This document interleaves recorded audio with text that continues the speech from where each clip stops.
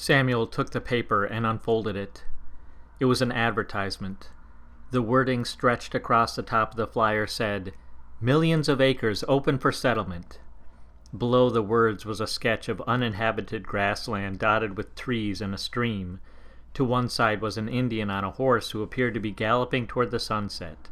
Below the sketch were the words, "Land, Opportunity, Adventure." At the very bottom it read, "The New State of Minnesota." "What's this about? What's Minnesota?" Samuel said, raising his eyes to his new acquaintance. "The frontier, my friend," McPherson said. "The dream of every adventurous American. Land for the taking, to start over, to run away, wealth, opportunity, whatever you can imagine."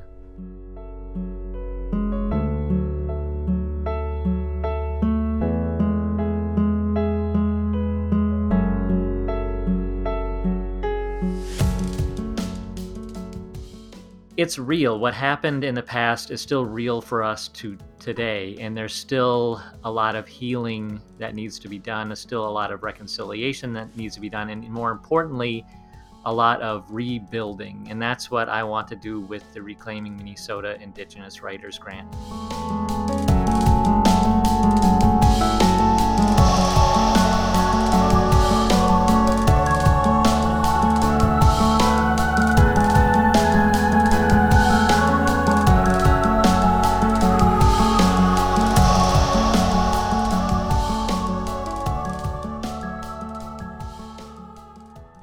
Hello, and welcome to History Through Fiction, the podcast.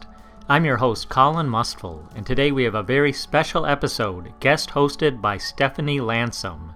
She'll be interviewing me, Colin Mustful, about my novel, Reclaiming Minnesota. Everything actually surprises me, and I'm surprised that I'm still surprised.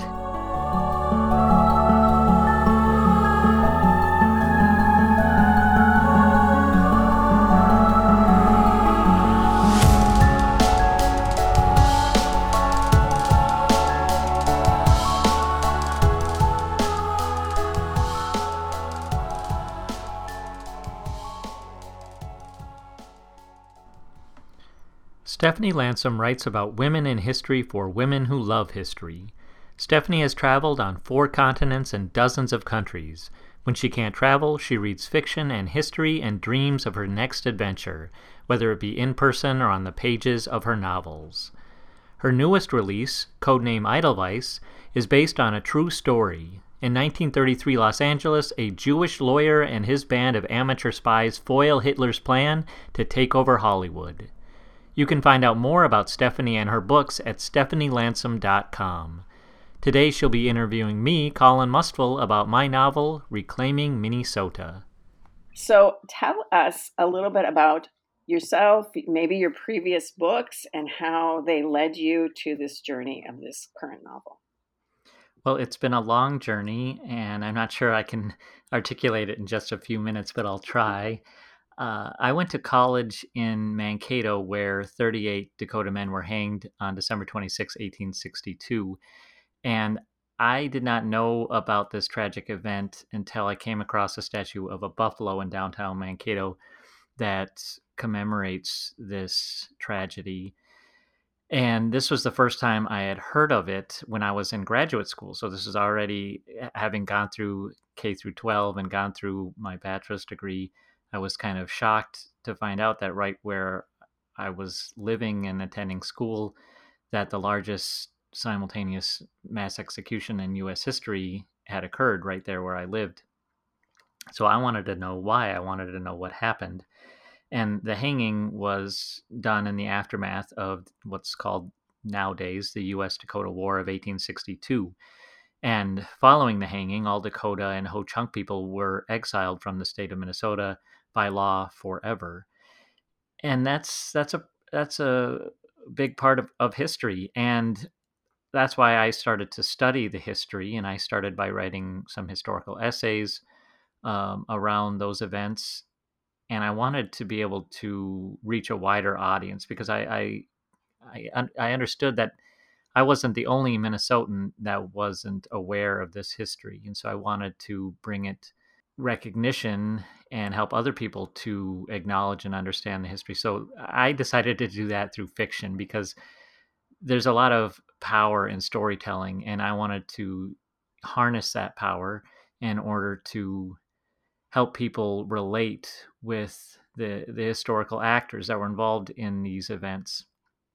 But then through the process, I learned that that's pretty complicated. There's a lot to being an author. There's a lot to the elements, the craft elements of fiction, and so I wrote a novel, and then I wrote another novel. The second novel was about the Spirit Lake massacre a few years before the U.S. Dakota War, and then my third novel was about the treaties of Traverse des Sioux and Mendota in 1851. That as a result of those treaties, that led to a lot of the animosity and that would lead to the U.S. Dakota War and the retaliation of a group of Dakota. So I was learning all throughout this process about the history, about how it happened and why it happened, but I was also learning about what it means to be an author and to get your work out there and to find your audience and to tell a good story that people are engaged in. And eventually, I went back to school for my MFA in creative writing to learn about the science of storytelling, and that really helped me a lot. That really pushed me forward. I published my fourth novel, Resisting Removal, in 2019, and that's actually about the Ojibwe, because 400 Ojibwe were killed at Sandy Lake, Minnesota, in 1850 because of the negligence of the U.S. government and really the same people that were involved in the U.S. Dakota War. Mhm. Um, and so finally, everything kind of comes back around with this newest novel, Reclaiming Minnesota, in which I really lean on my knowledge now of fiction and storytelling in order to create some really deep, engaging, fully rounded characters that people can kind of relate to and try to see the history not from the historical perspective uh, that I've relied on so far, in my previous books, and more on the emotional truths involved in this history, and to paint a new picture that really shows how the perspectives of everyone involved at that time, and to show how that history has created a legacy that continues to today.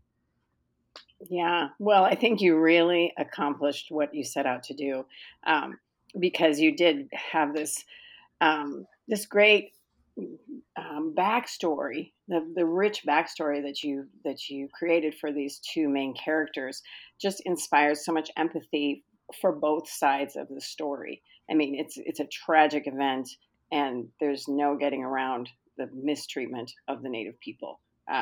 All through that history and that long building up, it's a very complicated, obviously, but you kind of break through that complication by showing us what these two characters went through, and how their lives were affected by the historical events, by the government, um, and just engaged the empathy of the reader so well that it doesn't even feel like you're reading a complicated historical, um, you know, explanation. So, congratulations. That was fantastic. I loved your two characters, Wabi, the young Ojibwe man, and Samuel, a white settler from Vermont who comes in with his family and wants to settle in Minnesota.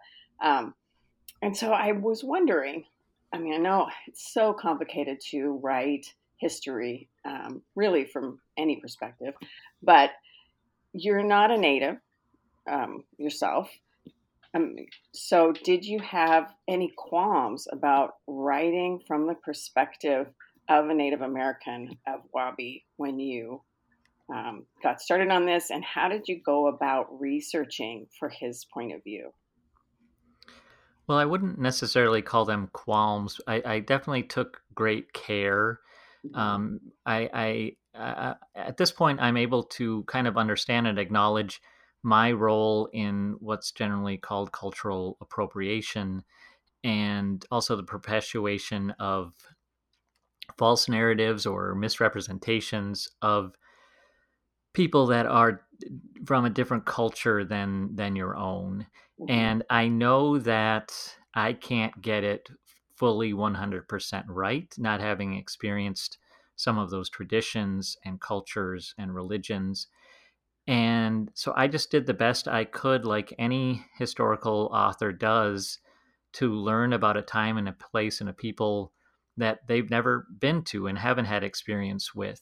I do rely a lot on the works of Indigenous authors, like Thomas Peacock and Marlene Wasuri, Brenda Child, Anton Troyer, David Troyer, and Louise Erdrich. And I actually relied on a white author who wrote a book called Chippewa Customs, and she lived among the Ojibwe people, Frances Densmore, Mm. for many, many years, and she talked with them and interviewed them and wrote down a lot of their traditions and customs, and I relied on that. And then I did hire a sensitivity reader, Michael Loso, who happened to go to high school with me. I think he graduated a year after, so we didn't know each other at the time, but he read and enjoyed my novel Resisting Removal and reached out to me about it. And I said, well, hey, I have this next novel coming up, and then I'd really like to get some feedback, because this is the first time I have written from the perspective of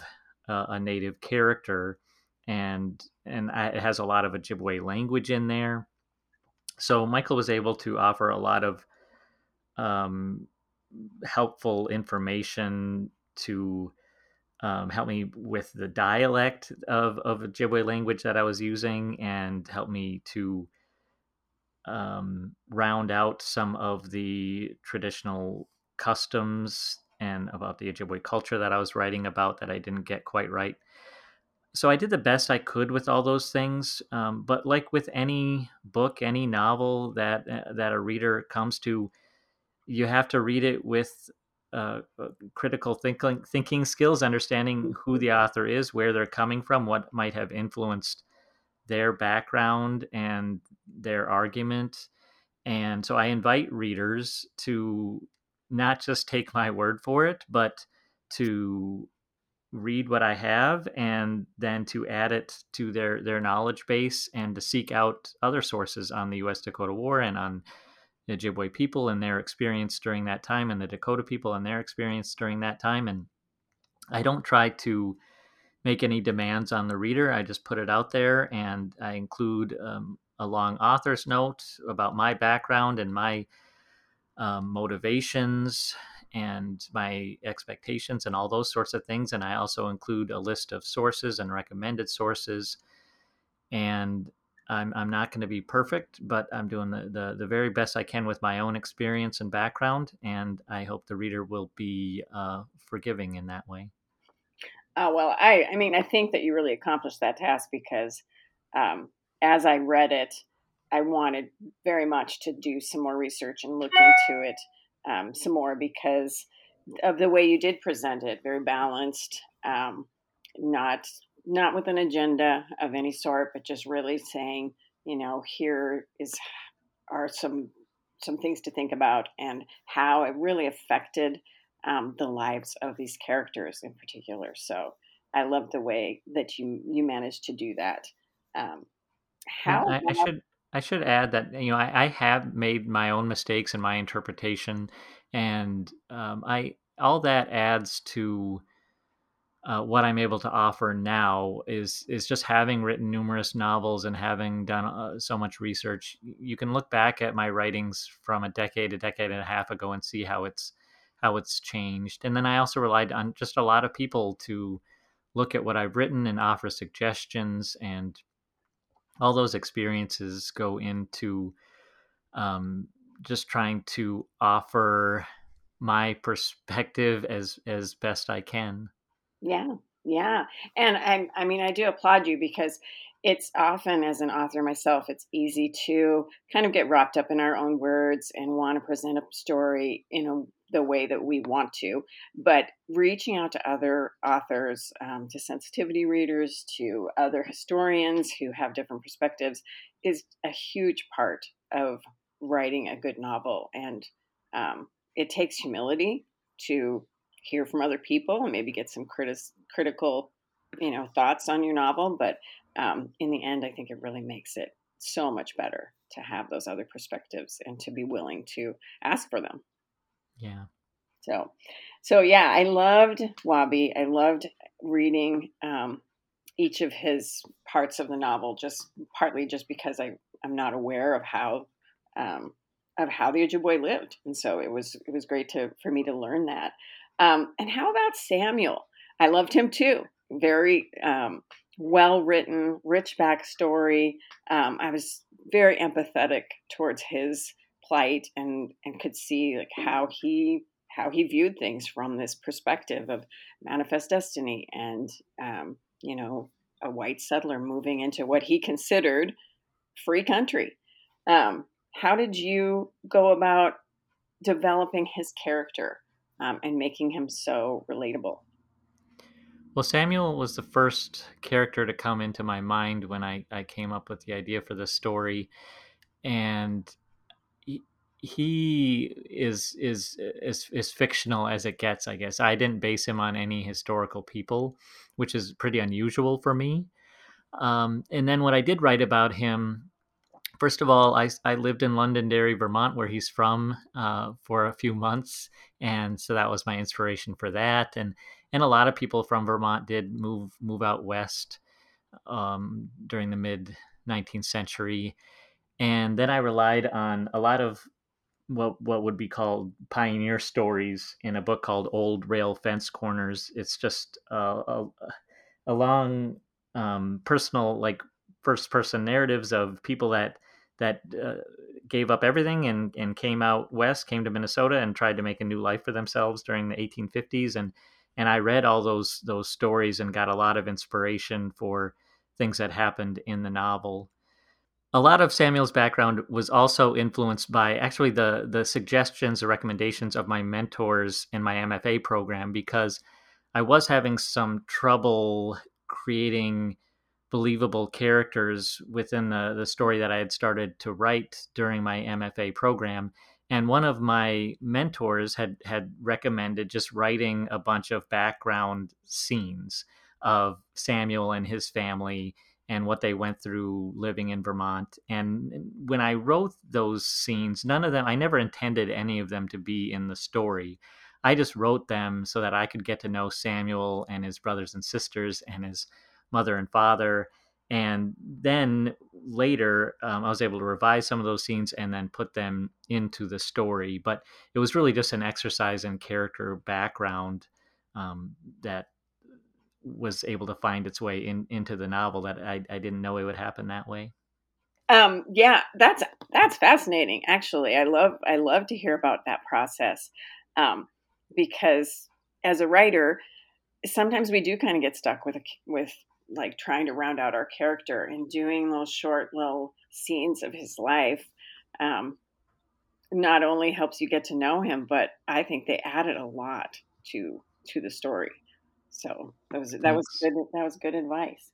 Um, so I love this question. Sometimes I ask it of when I interview authors, and it's kind of a fun um, question to answer. But did you find anything surprising or unexpected in your historical research as you were working on this book that either did or didn't make it into the novel itself? Well, the fact is that as long as I've been doing research about this time period in this region, everything actually surprises me, and I'm surprised that I'm still surprised by some of the shocking and horrible things that were done, really in the name of capitalism, in the name of industry, in the name of manifest destiny, that happens not just in Minnesota, not just in the Midwest, but throughout the country, throughout the Western Hemisphere. All that just continually surprises me. And like I said, when I did my research for the Sandy Lake tragedy, is the same names that were popping up after I had already written 3 novels about the U.S. Dakota War. It was the same politicians, the same businessmen that were involved in the treaty system, that were involved in the liquor trafficking, and all the depredations that would eventually, um, led to a cultural genocide of Dakota peoples, of Native peoples in the region. I'm just continually shocked and saddened by those things that I come across in my research. And that's one of the reasons I continue to do the research, because I'm trying to understand how that was possible, if we've changed, what we can learn from that, and how we can do better in the future. As far as specifically for reclaiming Minnesota, there wasn't a whole lot of new information that I had to take in, because of all the research I had already done. A lot of the information about the U.S. Dakota War I had already known and just have stored in my memory. But I did have to learn a lot about Native culture and traditions. I did have to learn a lot about Native language, and all those things were definitely new to me and kind of insightful too, to learn about the way of life, that traditional way of life that unfortunately was, I guess, overlooked at the time.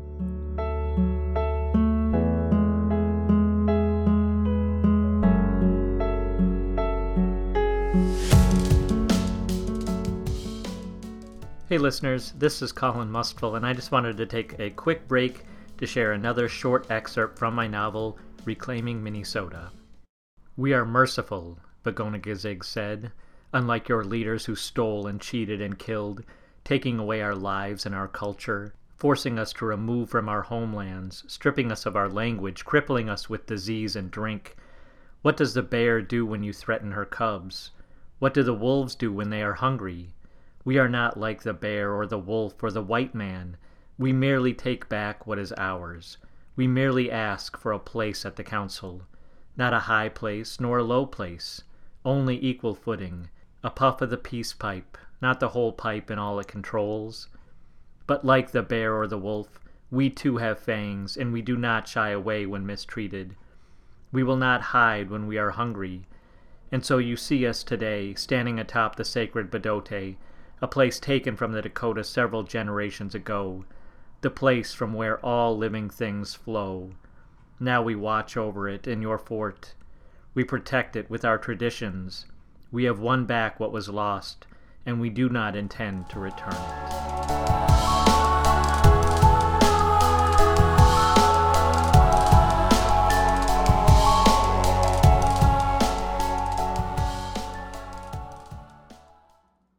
Yeah, I mean, I agree. I think a lot. I think that it's a real tragedy that we do not know more about this as the general public. I mean, not just us as history researchers or authors or historians, but why do you think it is that this was such a surprise to you living in Mankato for years, and me living here in Minnesota, even with, I mean, my husband is part of the Chippewa Subturtle Mountain, and yet none of us are very well versed in our native history. Why is it you think that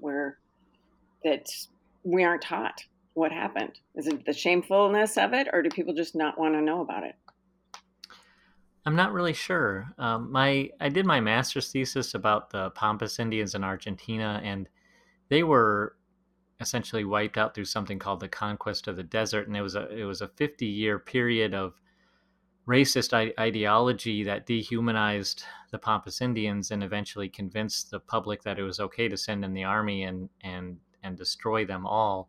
And that ideology isn't much different than the ideology we had here in the United States.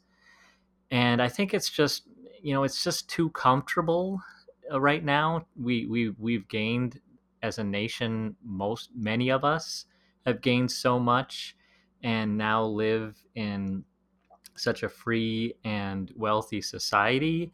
I think it's just too easy, to accept it as it is and not want to confront and interrogate why things are the way they are.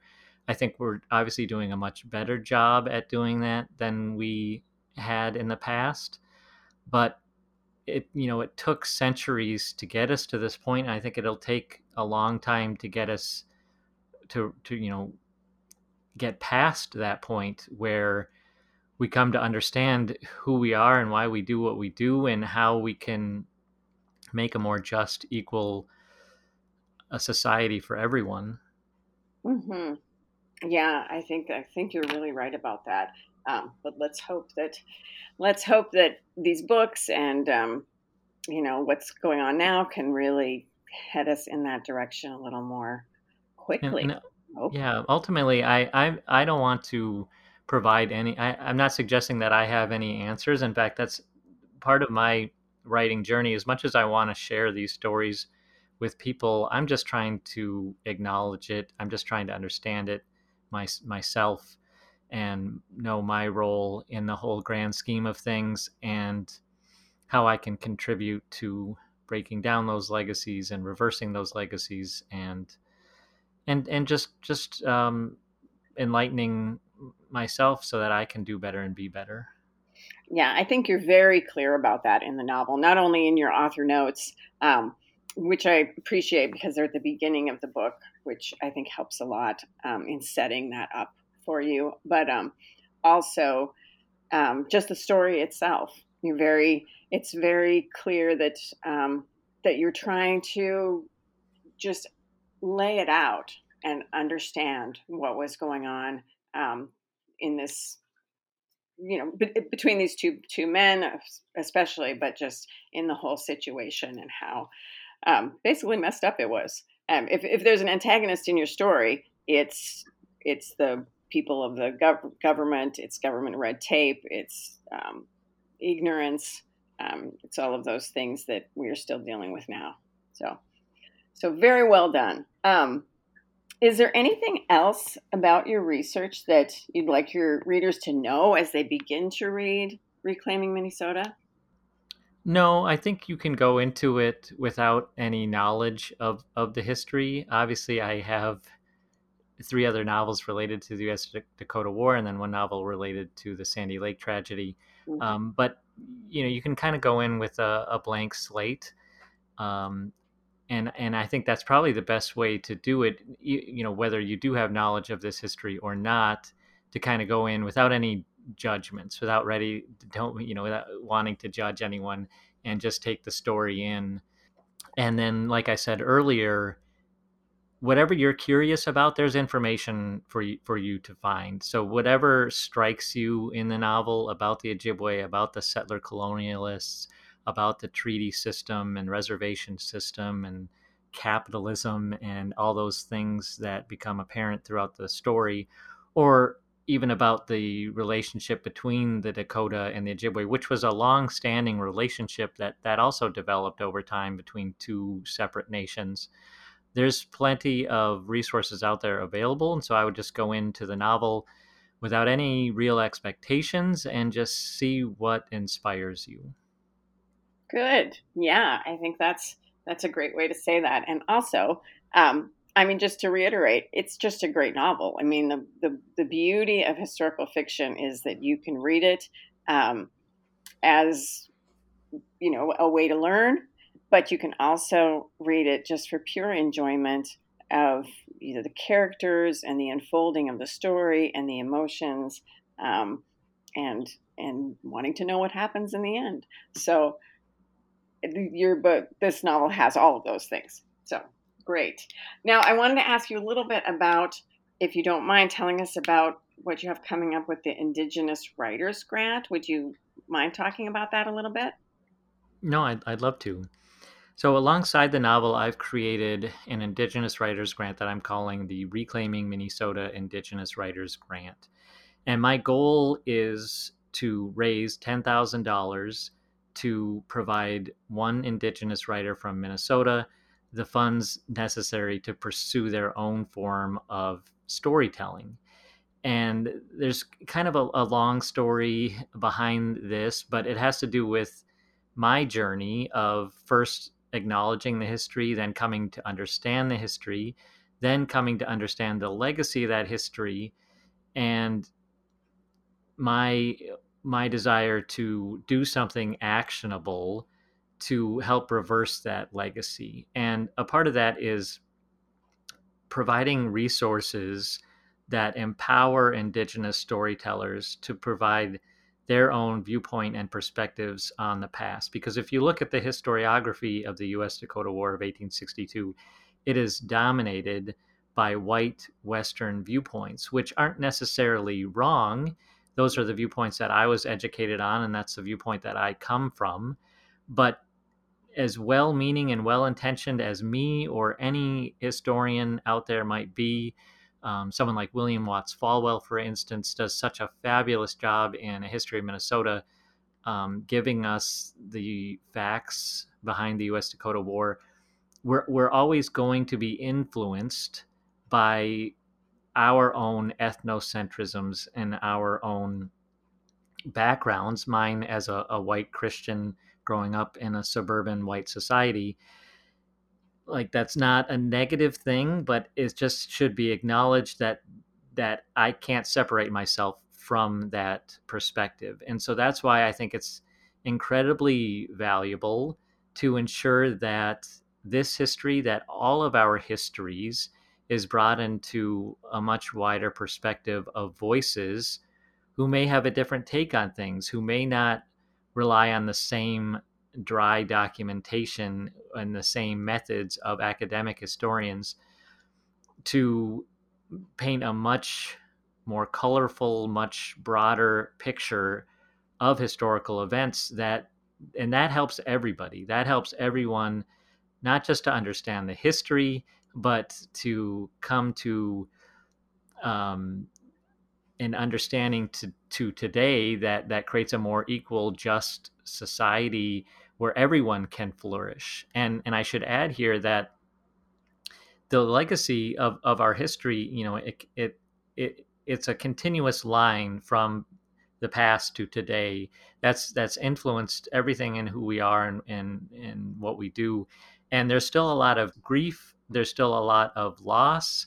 When I go to make speaking engagements, I might get um, some criticism from one side of the conflict, and then I might get a different perspective from the other side of the conflict. Of So what I'm trying to say is that it's real. What happened in the past is still real for us to today, and there's still a lot of healing that needs to be done. There's still a lot of reconciliation that needs to be done, and more importantly, a lot of rebuilding. And that's what I want to do with the Reclaiming Minnesota Indigenous Writers Grant, is rebuild from what's been broken and torn down, and widen our historical perspective so that it's available to everyone and that it's provided by everyone.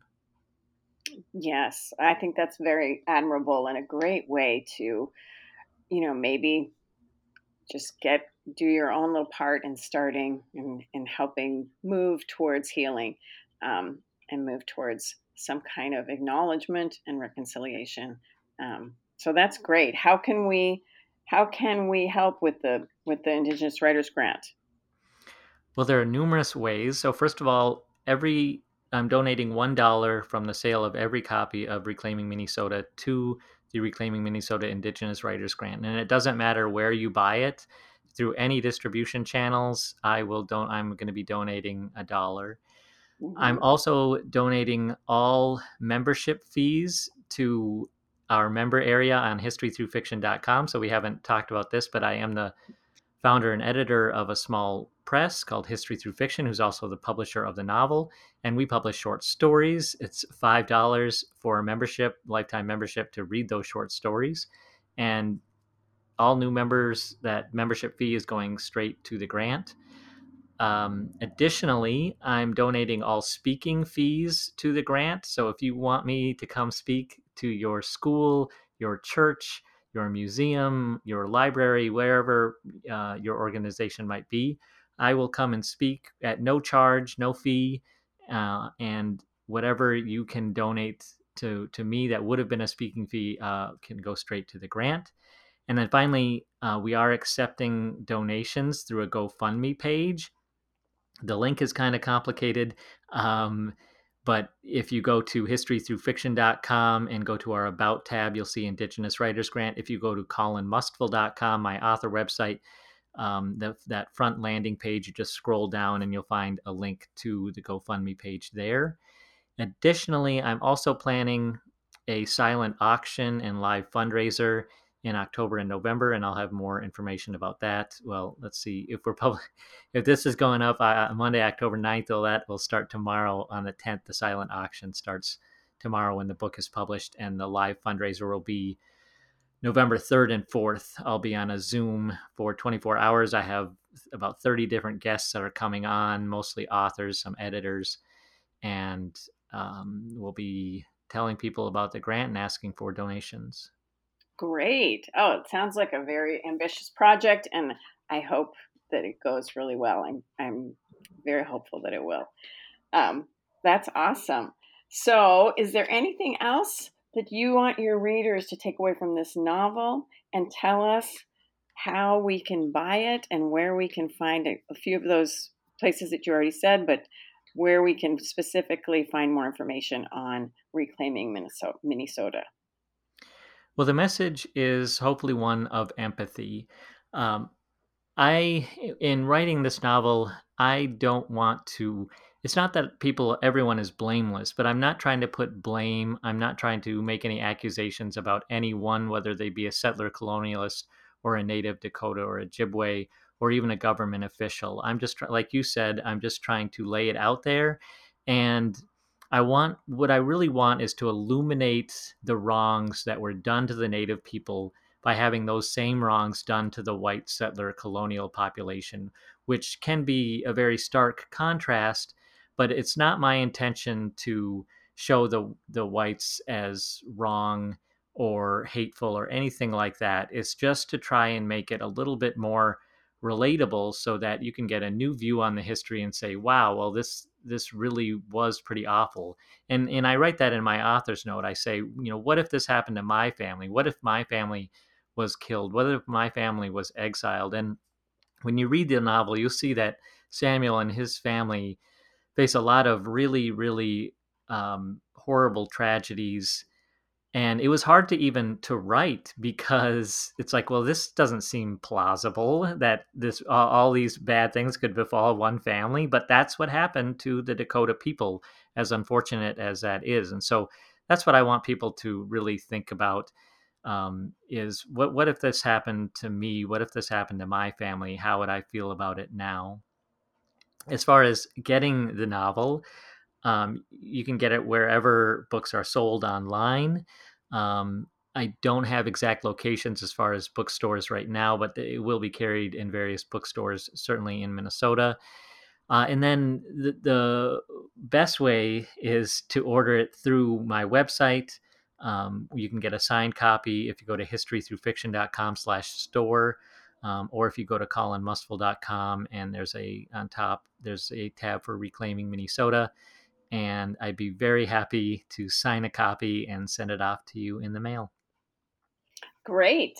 Well, I think you truly succeeded in what you set out to do.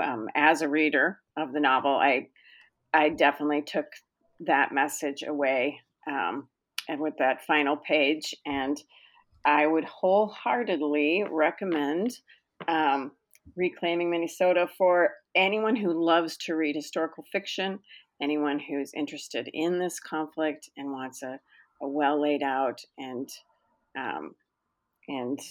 empathetic, well researched, and meaningful look at this part of our history. So thanks so much for writing it, Colin.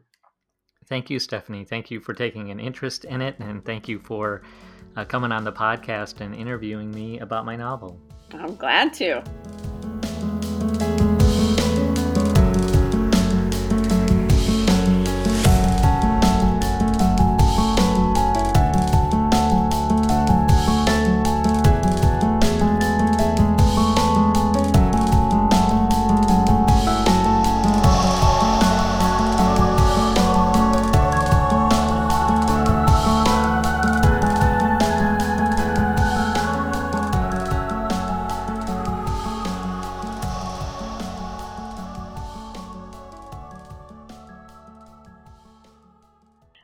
Stephanie, I lost my train of thought, so I'm gonna just add something to that previous one, and I'll edit it up so that it flows right through. So I'm just gonna talk, and then I'll tell you when I'm done, and Okay. then um,